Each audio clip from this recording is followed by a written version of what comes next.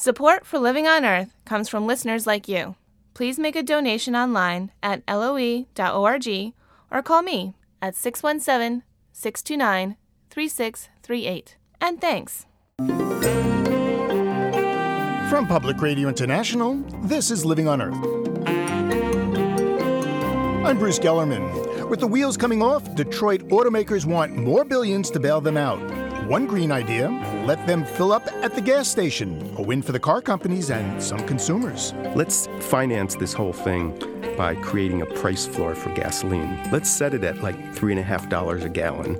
And some of the funds can be used for those, low-income people where it really is a hardship. Also, senators prepare for a smackdown over who leads the committee that deals with Detroit. And a museum pieces together the skeleton of a rare dinosaur. Unfortunately, there are no cliff notes. We're calling him Cliff because the person who bought the Triceratops at the Christie's auction gets the right to name it, so it's Triceratops Cliff. No bones about it. Cliff's back after 65 million years. These stories and more this week on Living on Earth. You'll dig it. Support for Living on Earth comes from the National Science Foundation and Stonyfield Farm. From the Jennifer and Ted Stanley studios in Somerville, Massachusetts, this is Living on Earth. I'm Bruce Gellerman in for Steve Kerwood. They already got $25 billion to help them build more fuel-efficient cars. Now America's big three automakers want more. Another $25 billion to stay afloat as sales disintegrate. Professor Daniel Sperling of UC Davis says, as long as taxpayers are shelling out so much green, maybe there should be some green benefits to the bailout. Professor Sperling is founding director of the Institute of Transportation Studies. I think this is an opportunity. This is a lot of money, but we can use it to pursue the public interest, to do what's good for society. And I think that means focusing on innovation, especially with respect to low-carbon vehicles, fuel-efficient vehicles, the plug-in vehicles, the battery vehicles, the fuel cell vehicles. Well, how do we get from here to there? How do we ensure that this money goes with green strings attached? I think, first of all, we just need to elicit guarantees from those companies that they really are going to roll out large volumes of affordable, fuel-efficient, low-carbon vehicles. These Detroit companies, GM in particular, really have very strong technological capabilities, but they're known also for not taking what's in the lab and bringing it into the marketplace. They haven't shown the vision, the commitment, the leadership. And let's finance this whole thing by creating a price floor for gasoline. Let's set it at like $3.50 a gallon, and we can have a variable tax. If it goes below that, we have a tax to push it up to $3.50. And we can use those funds to support perhaps even some of the smaller startup companies that are innovative. And some of the funds can be used for those, low-income people where it really is a hardship. But is it Detroit's fault or is it my fault? That is, here, people have been asking for SUVs and trucks. The F-150 was the best-selling vehicle in America for decades. Who got it wrong? Well, we're all complicit in that. But, the way to go, I think, is providing performance standards that they have to meet. They've been able to block those for years. The car companies, they just went more and more towards the trucks. They had convinced themselves that this was a smart, strategic, profitable way to go. And they weren't understanding that circumstances change. And in fact, the short-term interests of the customers are not necessarily in the long-term interest of the company or the country or the world. So the question is, who's going to make these cars of the future? Is it going to be the American automakers or is it going to be foreign automakers?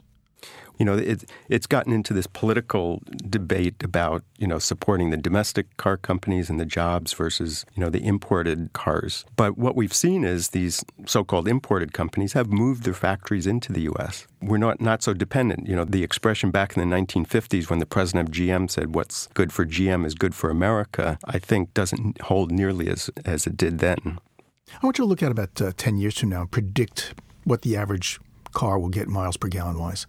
Well, there's already the new fuel economy standards adopted last December by the Congress required a 40% increase by 2020. And the California has adopted a law, these greenhouse gas standards for vehicles, that would push it up another 20%. In fact, now the way the market's going, that probably is going to be relatively easy to achieve. We can push our internal combustion engine cars and trucks up to about double the fuel economy of what it is now. And then we can take it further with using the plug-in hybrids, electric vehicles, the fuel cells. So we can do much, much better than we are now. One little factoid I'd give you to illustrate that is in the 1980s, the average car went from 0 to 60 in 14 and a half seconds. The average car today does that in 9.5 seconds. And that's being much heavier as well. So what's happened is we've had all this innovation in the vehicles, but all that innovation, efficiency innovations, been used to make our vehicles faster and more powerful. What we need to do is go from 0 to 60 miles per gallon faster. Well, it's so extreme. I just saw a Corvette now go 0 to 60 in 3.4 seconds. I mean, that's a rocket. Why do we have these vehicles? If we start backing off just a little bit on that, we're going to see tremendous improvements in fuel economy. Well, Professor Sperling, I want to thank you very much. Really appreciate it. Well, it's been a pleasure. UC Davis professor Daniel Sperling's new book is 2 Billion Cars, Driving Toward Sustainability. For decades, Congressman John Dingell has championed Detroit car makers on Capitol Hill. As chairman of the powerful House Energy and Commerce Committee, the Michigan Democrat fought fuel efficiency increases and attempts to cut auto pollution, saying they were too costly. Now Congressman Dingell faces a challenge for his job from California Democrat Henry Waxman. As Living on Earth's Jeff Young reports, this congressional clash of titans could have profound implications for the environment. If you want to know how important the House Committee on Energy and Commerce is, consider the oversized photograph on the wall of a committee office. It's a NASA shot of Earth taken from space. Chairman John Dingell likes to point at it and say, "This is the jurisdiction of my committee." It's only a slight exaggeration. All the bills that affect the atmosphere, global warming, toxic waste, air pollution, water pollution, and pretty much anything else having to do with the environment, begin or end in the Energy and Commerce Committee. That's Dan Becker with the Safe Climate Campaign. Becker's battled years for laws to make cars run cleaner and run farther on a gallon of gas. Often he was battling Chairman Dingell, who looked after his home state's automakers. Becker's hopeful the new Congress will put a new chairman in this powerful committee. Under Mr. Dingell, the Energy and Commerce Committee has become a graveyard for progressive pro-environment legislation over the last couple of decades. So the stakes are extraordinarily high. We can either have a leader of this committee who wields a gavel in favor of the environment or against. The morning after Election Day, Representative Henry Waxman called Dingell to say he would challenge him for the chairmanship. They're the two most senior Democrats on the committee, but they share little else in common. Waxman represents Beverly Hills, California, which suffers mightily from auto pollution. Dingell represents Dearborn, Michigan, home to the Ford Motor Company, and they have starkly different philosophies on environmental regulation. For example, Waxman is eager to have California and 13 other states regulate greenhouse gas emissions from autos. As chair of the powerful House Oversight Committee, Waxman criticized the Bush administration for blocking those regulations. We need to adopt very strict legislation to reduce greenhouse gas emissions, but at least under the Clean Air Act, the EPA can close down one of the areas that's most offensive in terms of the amount of CO2 emissions, and that's from motor vehicles. Dingell saw that as a threat to the auto industry and pushed for bills that agree with the Bush administration's stance, denying state authority to regulate. My question is, do you want to produce cars? Do you want to have jobs? We need one good, strong regulator. We don't need a whole lot of people messing around. And if you will look back in 1789, you'll find that the United States found that they simply couldn't tolerate barriers at state borders by a lot of enthusiastic people who were trying to enrich themselves at the expense of their neighbors in other states. Veteran environmental activist Frank O'Donnell of Clean Air Watch says that was just the latest round in a fight that goes back more than 20 years. Waxman became an early champion of strengthening the Clean Air Act's reach and enforcement. And Dingell was really seen as his obvious adversary, who ultimately was going to side with the car companies, weakening and rolling back tailpipe standards for cars. He was named at that time Tailpipe Johnny by a Republican congressman named Ed Madigan, who said, "Look, here comes Tailpipe Johnny." O'Donnell says Waxman and Dingell have recently staked out ground for their next and perhaps biggest environmental fight, a bill on global warming. Waxman sees it as an urgent problem and wants aggressive CO2 cuts. He wants a cap-and-trade system that auctions its CO2 permits, and he'd use the revenue from that auction to invest in clean energy. And he sponsored a bill that would stop coal-fired power plants that do not control CO2 emissions. Dingell released a draft bill last month that proposed more modest emissions cuts over a longer period of time. He'd give CO2 permits to polluting companies, and he's not about to stop coal power. The United States is indeed the Saudi Arabia of coal. I cannot and I will not refuse to have coal be a part of the solution to the problems we confront. National Mining Association spokesperson Luke Popovich says a global warming bill shepherded through committee by Dingell would better balance economic and environmental concerns. I'm not so certain that Congressman Waxman, coming from Beverly Hills, California, is going to be as sensitive to the economic implications of climate change legislation. That's a point Dingell makes while trying to round up support from fellow Democrats. In this interview with Detroit talk radio station WJR, Dingell used some sharp language to characterize Waxman. At a time when the auto industry, American manufacturing, American industry needs somebody to look after them and see that they are fairly treated, they get the help that they need to survive a desperate situation. He wants to put in an anti-manufacturing, left-wing Democrat. Dingell says he has enough support to keep his post. Waxman says he has the votes to prevail. The issue could be settled soon when Democrats return to Congress for a lame duck session. It's a power struggle in Congress that could shape how the country powers itself. For Living on Earth, I'm Jeff Young in Washington. It was nearly 50 years ago that JFK delivered his inaugural Ask Not What Your Country Can Do for You speech. Now listener Kate Wukash Coleman from Lafayette, Indiana, has advice for Barack Obama as he takes the oath of office in this cool fix for a hot planet. I think President Obama should encourage us Americans to make one specific change or sacrifice for the sake of the environment. And my idea is to ask Americans to have at least one car-free day a week. I think it would make a huge difference for pollution in the air and oil consumption, not to mention that people would be checking out their public transportation options, maybe riding their bikes or doing other things that are not so wasteful and consumerist as we currently do. And it would be a no-risk goal for all Americans, and if the leaders said so, maybe people would do it. And if you have a cool fix for a hot planet, let us know. If we use your idea on the air, we'll send you a sleek blue Living on Earth tire gauge. Use it to keep your tires correctly inflated, and you could save more than $300 a year. That's according to a study done at Carnegie Mellon University. You can call our listener line at 800-218-9988. That's 800-218-9988. Or email coolfix, that's one word, at LOE.org. That's coolfix at LOE.org.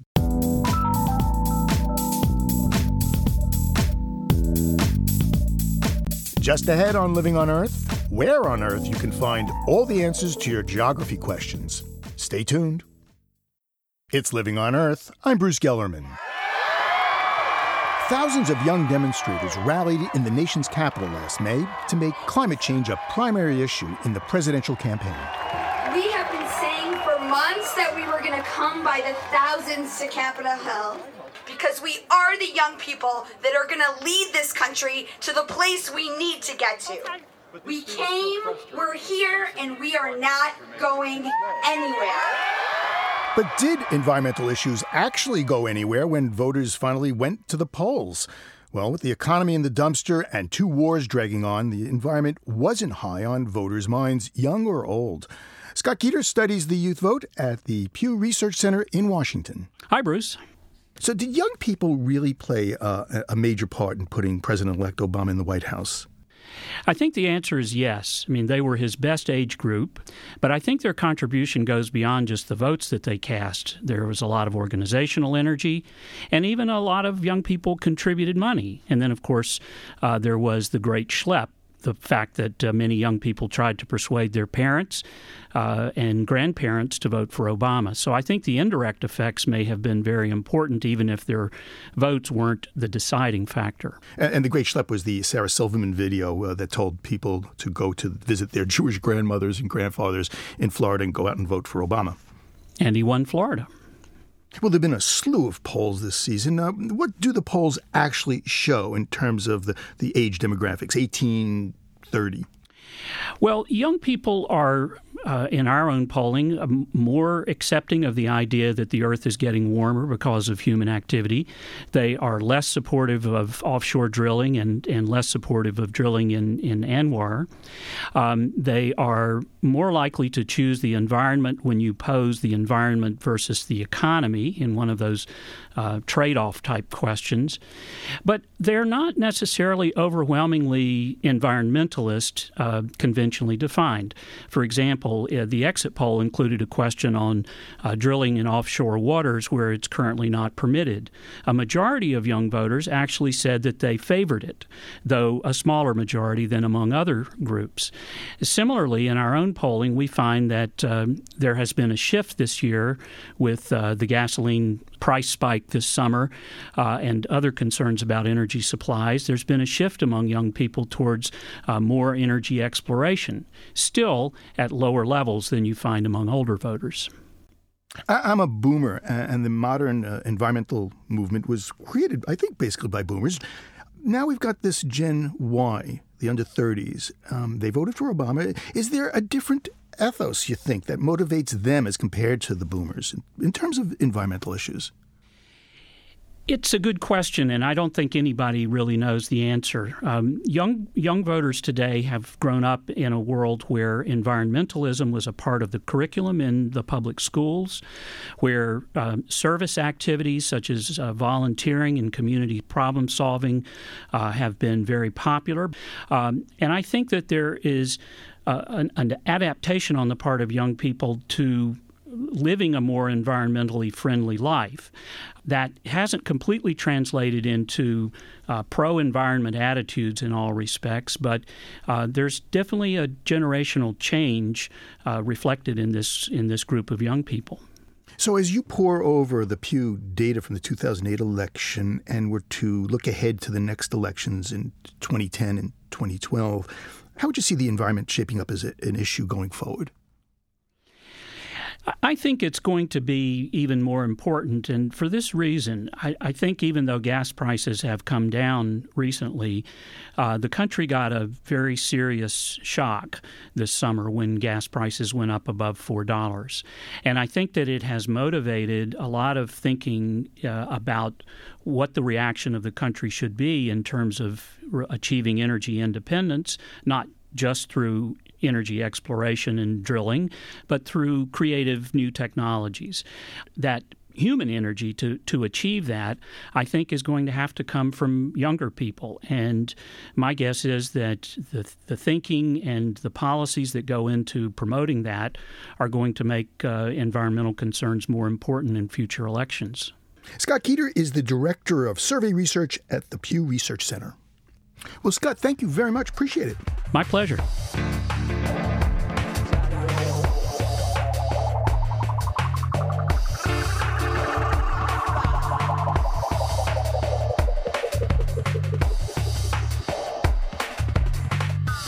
Oh yeah, man. Oh yeah, man.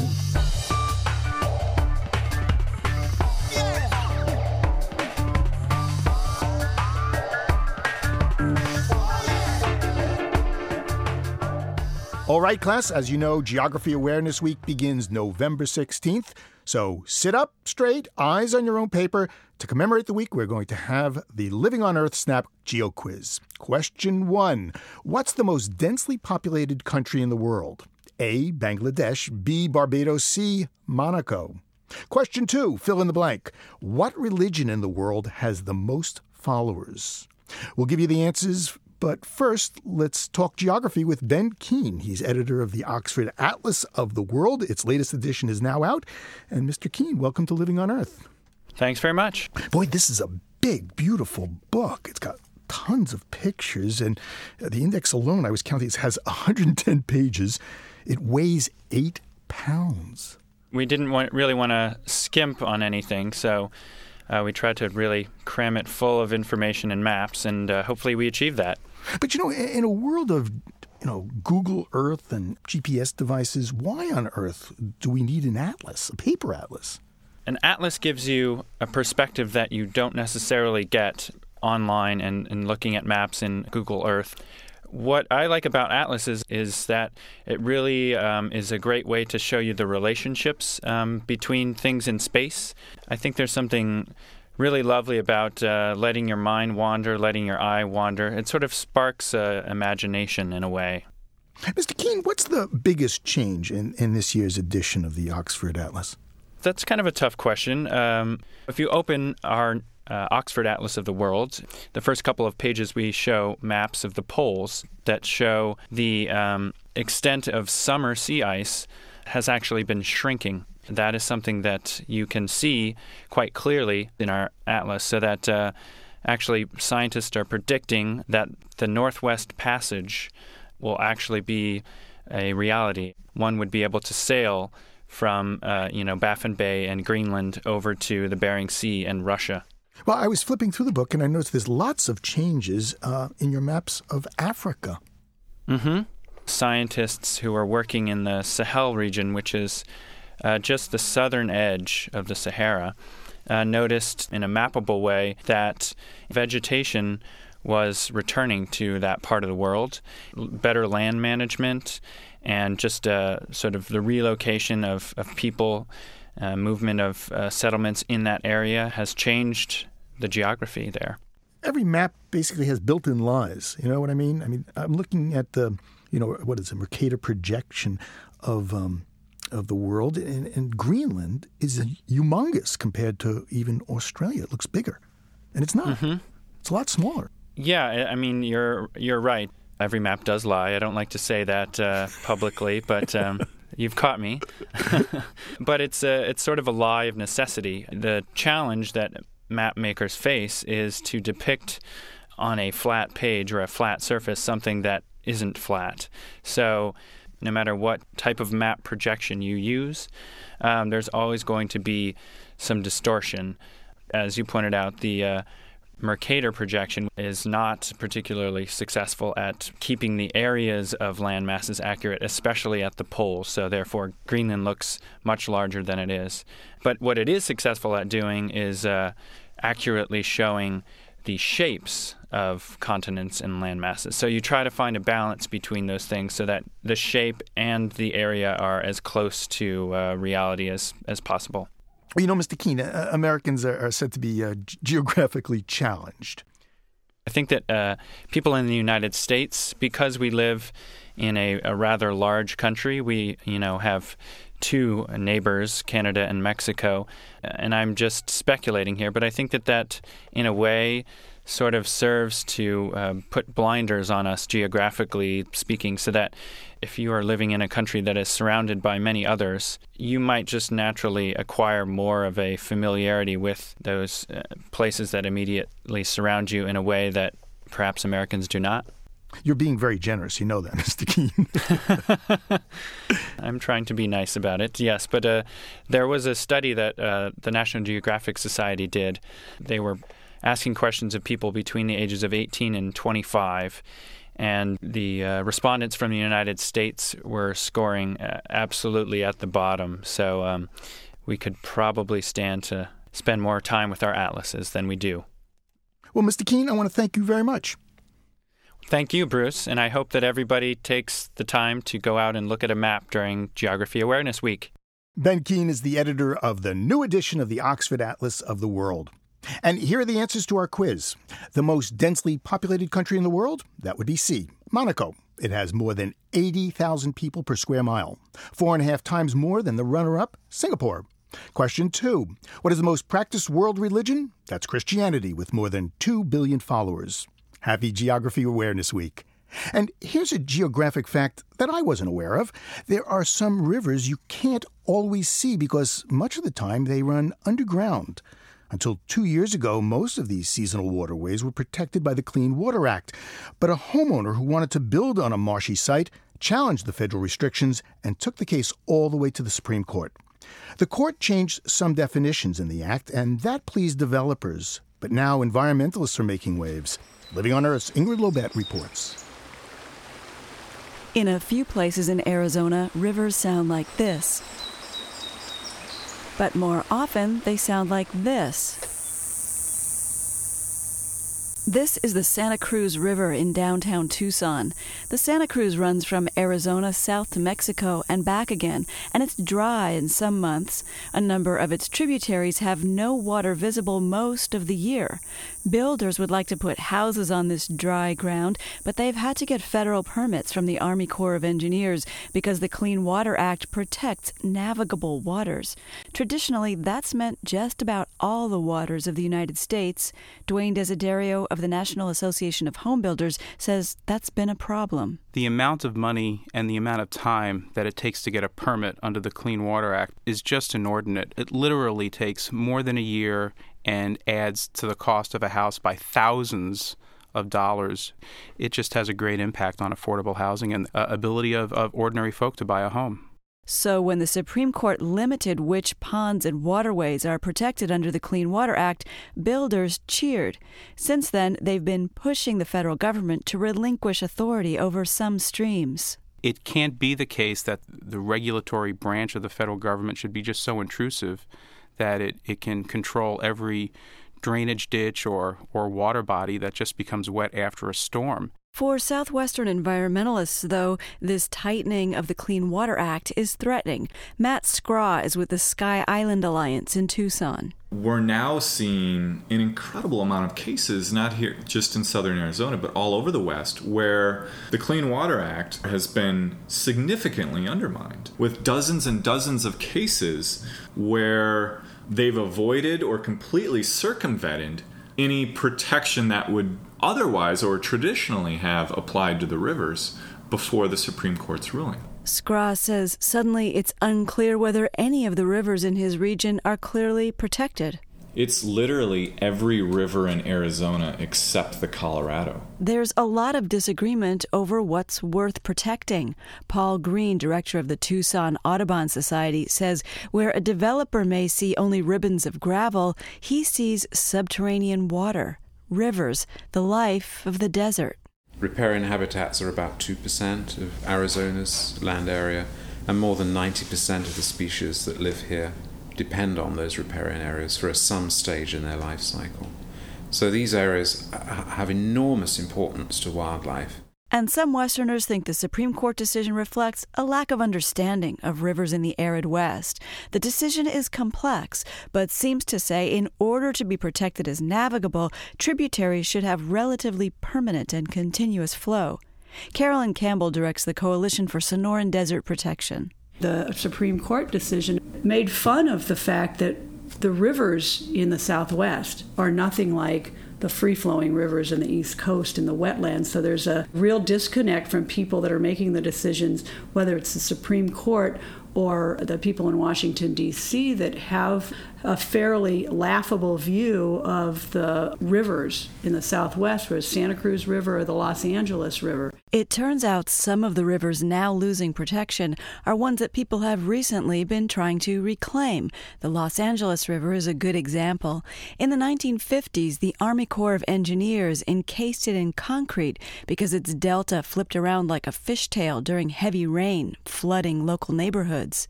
Most of the year, the river would be naturally dry if it weren't for treated sewage effluent. But despite the concrete and treated waste, there's been a major campaign to save the river. Then last spring, the government decided 90% of it no longer qualified as navigable under the Clean Water Act. Some people were incensed. So we're here to defend the right of the people of Los Angeles to use their own river. The city was founded where it is precisely because of the river. And despite its current condition, like it or not, it's the heart and soul of the city. George Wolfe and 11 other kayak activists set off to prove the Los Angeles River is recreationally navigable. Their journey was captured by a team that's making a documentary about the 53-mile paddle. I'm going to go down backwards here. Maybe it looks like one person can do it, but not two. Bye-bye. See you later. Yes. Oh, look at all these nests along here, Ted. That's cool. 3 days later, the paddlers climbed out, a little worse for wear, but exhilarated.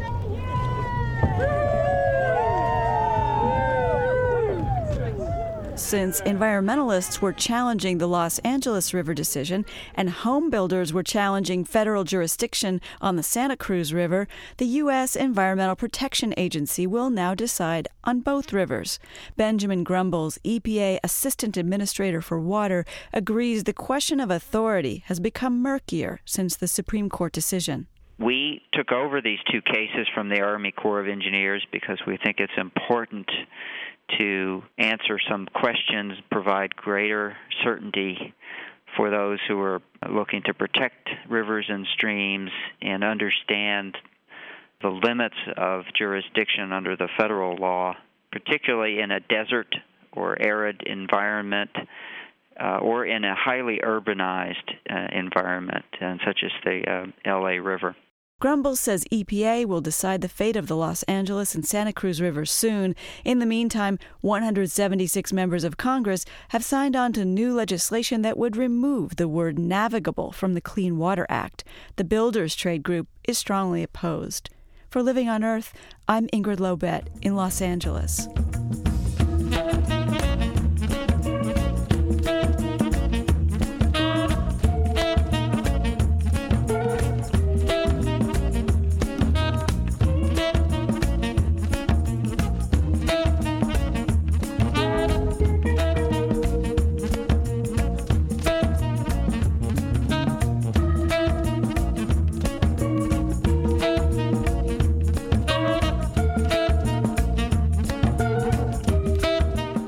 Coming up, the dirt on digging up dinosaurs.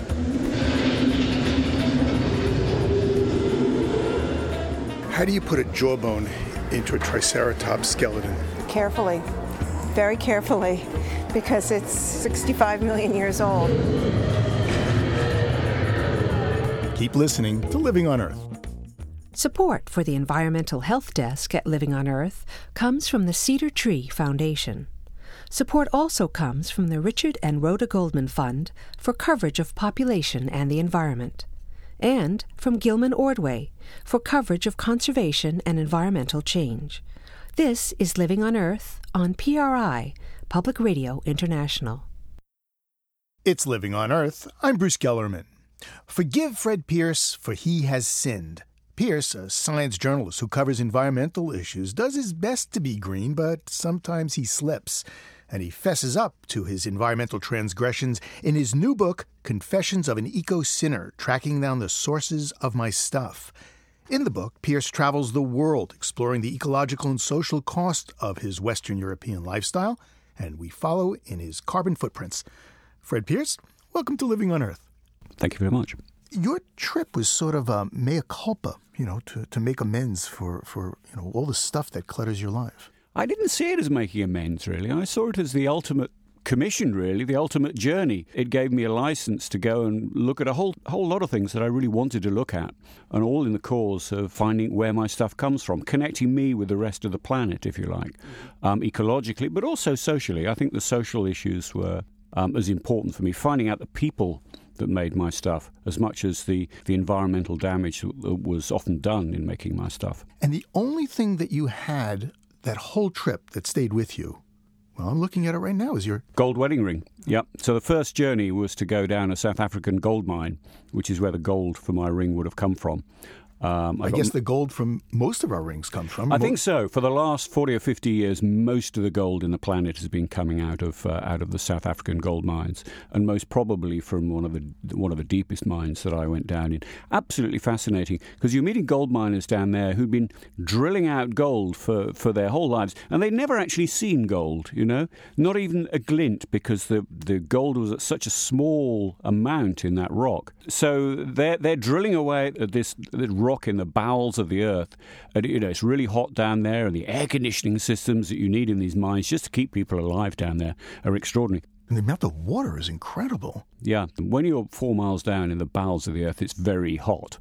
And the only way of keeping it livable is large amounts of water. The miners down there are still, they're black miners in the way that they were during apartheid time, and they're paying not much more than they were paid in apartheid days. So it's tough living in that part of the world, I tell you. So how do you feel about your ring now? I still wear it. There's a big ecological and social footprint behind something like gold, just the amount of rock and the social circumstances behind producing just a small amount of metal like that. It's my duty to those miners is to carry on wearing that ring, not throw it away. One of the things that you track down is the shrimp that goes in your curry. Yeah. That was one of the more alarming journeys that I made. I went to Bangladesh. I mean, I am an Englishman. I eat in an Indian restaurant in England every Saturday night, pretty much. The shrimps come from Bangladesh. I track those back. And I met a guy who runs one of the many ponds out there raising these shrimps. He earns about $400 a year for producing shrimps that are valued in London, in the restaurants in London, at hundreds of thousands of dollars a year. He's getting a tiny amount of the money that I pay for that. I followed the journey very carefully because struck me as very interesting. Between the farmer that I visited and the processing port, about 10 miles. On that journey, there were 7 middlemen. It was a crazy system. It was a kind of mafia-based system. A lot of people were making money out of those shrimps. The farmer really wasn't making much at all.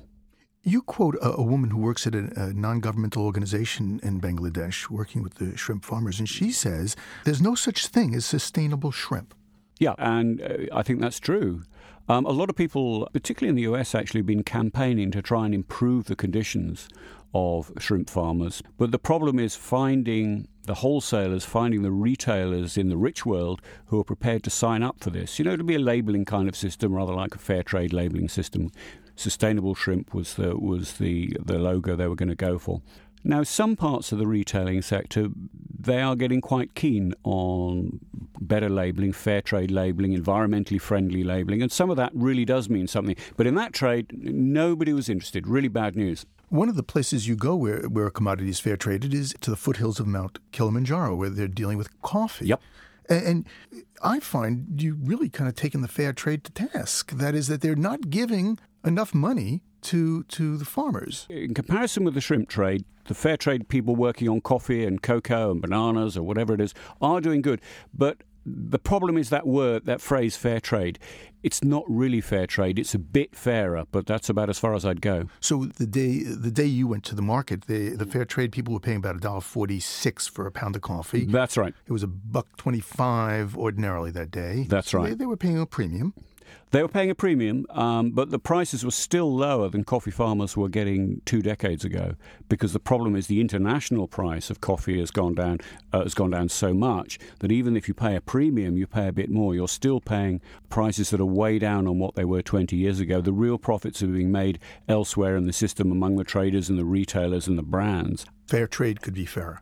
Fair trade could be a lot fairer. People talk in the trade about fair trade light, and a lot of fair trade is fair trade light. We need to pay more. We need to really pay more. I want you to take me down to the Cathedral of Trash.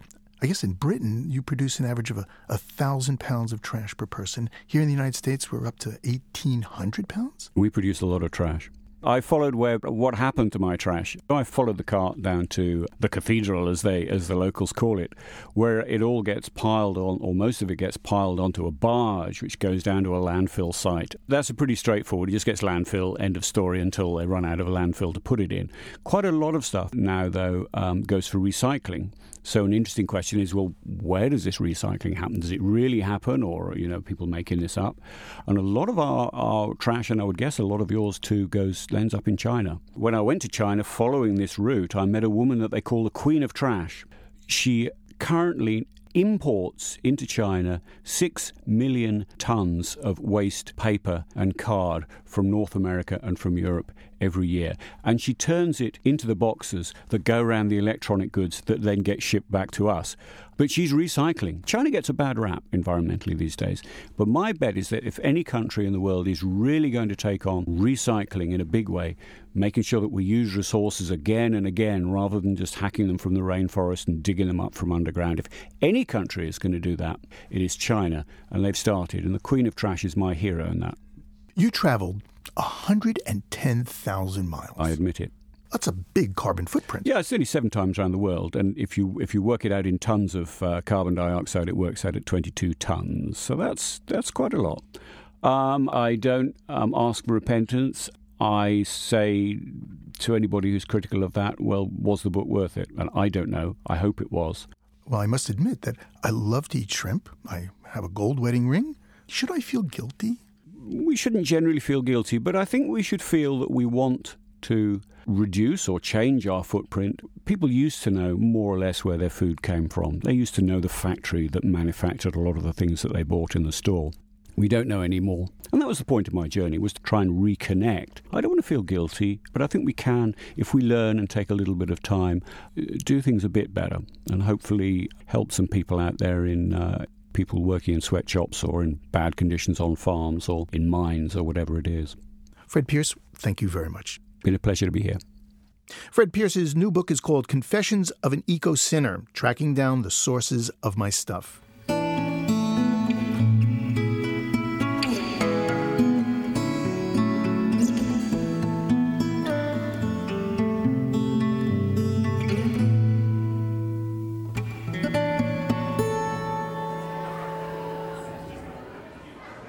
In the entrance to the Boston Museum of Science is a giant wood shipping container. Stenciled on the side, Air Freight, Paris, France. The box is wrapped in metal chains. A sign challenges museum goers to guess what's locked in the crate. From inside the box, a hint, a low rumbling roar. 15,000 people submitted guesses. This week, after months of anticipation, Boston's Museum of Science finally took the wraps off, publicly unveiling its newest exhibit, a colossal fossil, a dinosaur skeleton.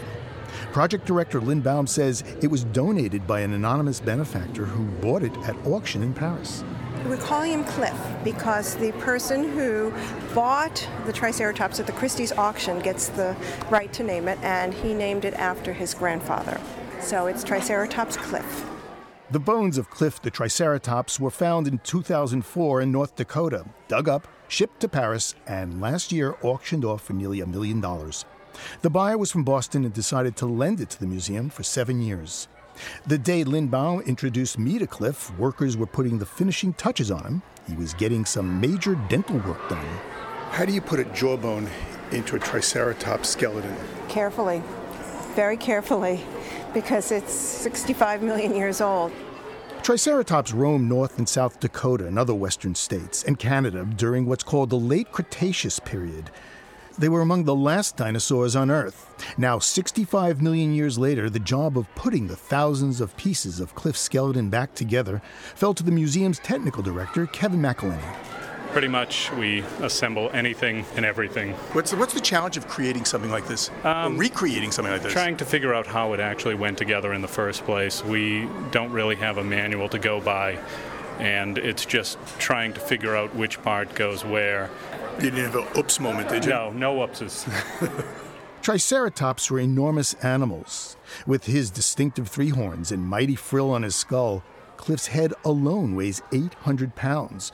From nose horn to the tip of his tail, he's 23 feet long. Lynn Baum says when it came to completing Cliff's skeleton, only a relatively small number of bones had to be made or substituted. It's the 5th bone from the end. If you look at that, it's a hadrosaur bone. It's not a Triceratops bone. So how much of this skeleton is real bone and real Triceratops? Well, we're hesitant to give an exact percentage because it gets tricky, because a lot of the bone might even be fractured pieces which have been put back together with resin. But it's well over half. There's well over 50%, which makes it one of the top 5-6 Triceratops in the world that are that complete. There are very, very few nearly complete skeletons. There are no totally complete skeletons of Triceratops. So this is one of the best? This is one of the best, and that's what's so exciting about it. Alive, Cliff the Triceratops must have been something to behold. Scientists suspect his giant head frill was used to attract members of the opposite sex and fend off attacks from his fiendish nemesis and neighbor, Tyrannosaurus rex. The interesting thing is the Triceratops and the T-Rex represent the largest animals of their time for an herbivore and a carnivore. They were the biggest. So Triceratops was the largest herbivore living back then at that time, and T-Rex was the largest carnivore. An herbivore? Herbivore. He didn't eat meat. No, think rhinoceros. Right? Very heavily, sturdy, very fierce herbivores. So you don't want to mess with them because they were very powerful. But they would have eaten ancient palms. Their teeth were designed to actually snip palms like scissors. And if you look at the teeth, you can see that they just meet up and down, the top and the bottom. They had quite a few teeth in their mouth. They were always shedding teeth, so they were always replacing teeth, a little bit like sharks. We know a lot about what Triceratops ate and how and where they lived from paleontologists who study what's called coprolite. We do find a lot of coprolites in North Dakota. I'm not one of those kinds of paleontologists that study coprolites, but coprolites, as you know, are fossil feces or fossil turds. John Hoganson is state paleontologist of North Dakota. He's in Boston for the opening of the Cliff the Triceratops exhibit. From coprolite, scientists have deduced that the dinosaur bone-rich Hell Creek Formation, where Cliff was discovered, was once a semi-tropical, hot and humid plain, far warmer than today. The geological record dramatically tells the story. The layer of rock where Cliff was found marks the end of the dinosaur era. Cliff and his kind were victims of cataclysmic climate change caused when an asteroid smashed near the Yucatan Peninsula. From coprolite and the evidence in the stratified rocks, we know a lot about life 65 million years ago. But what's really remarkable is how little North Dakota state paleontologist John Hoganson knows about Cliff the Triceratops today.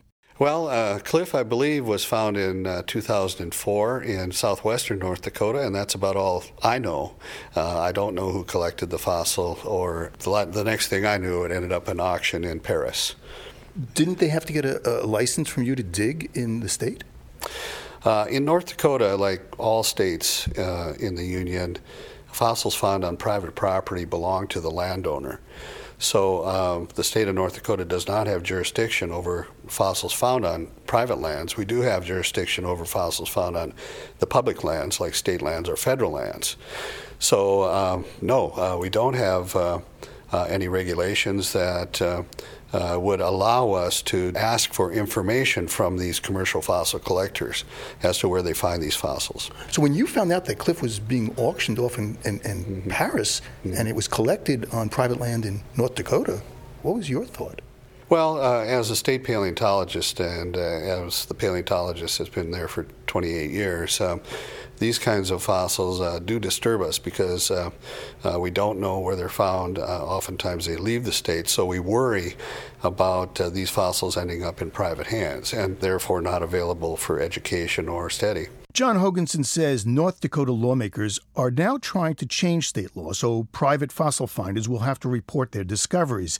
And while he'd like Cliff to one day return home, Hoganson is pleased Cliff's anonymous owner decided to display the Triceratops skeleton at the Boston Museum of Science. I just saw Cliff for the first time a few minutes ago, and they've done such a wonderful job here. They've got it postured, the skeleton postured, so it gives the animal some animation to it. It's very nicely done, and so we're very happy that this fossil from North Dakota ended up here at the Museum of Science for display and study.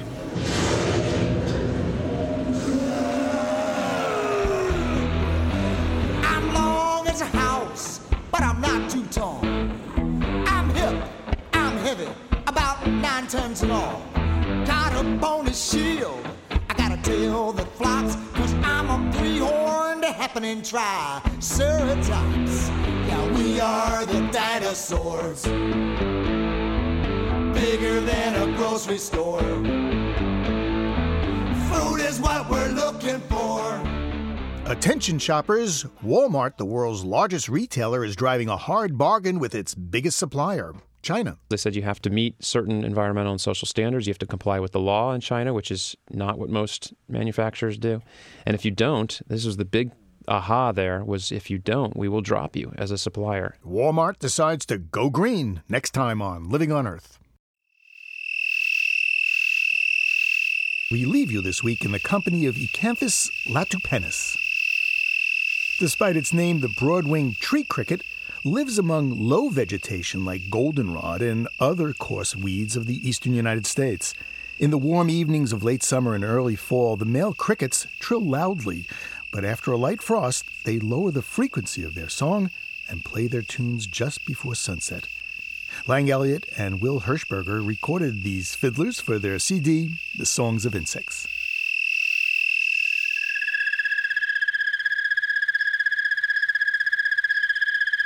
Living on Earth is produced by the World Media Foundation.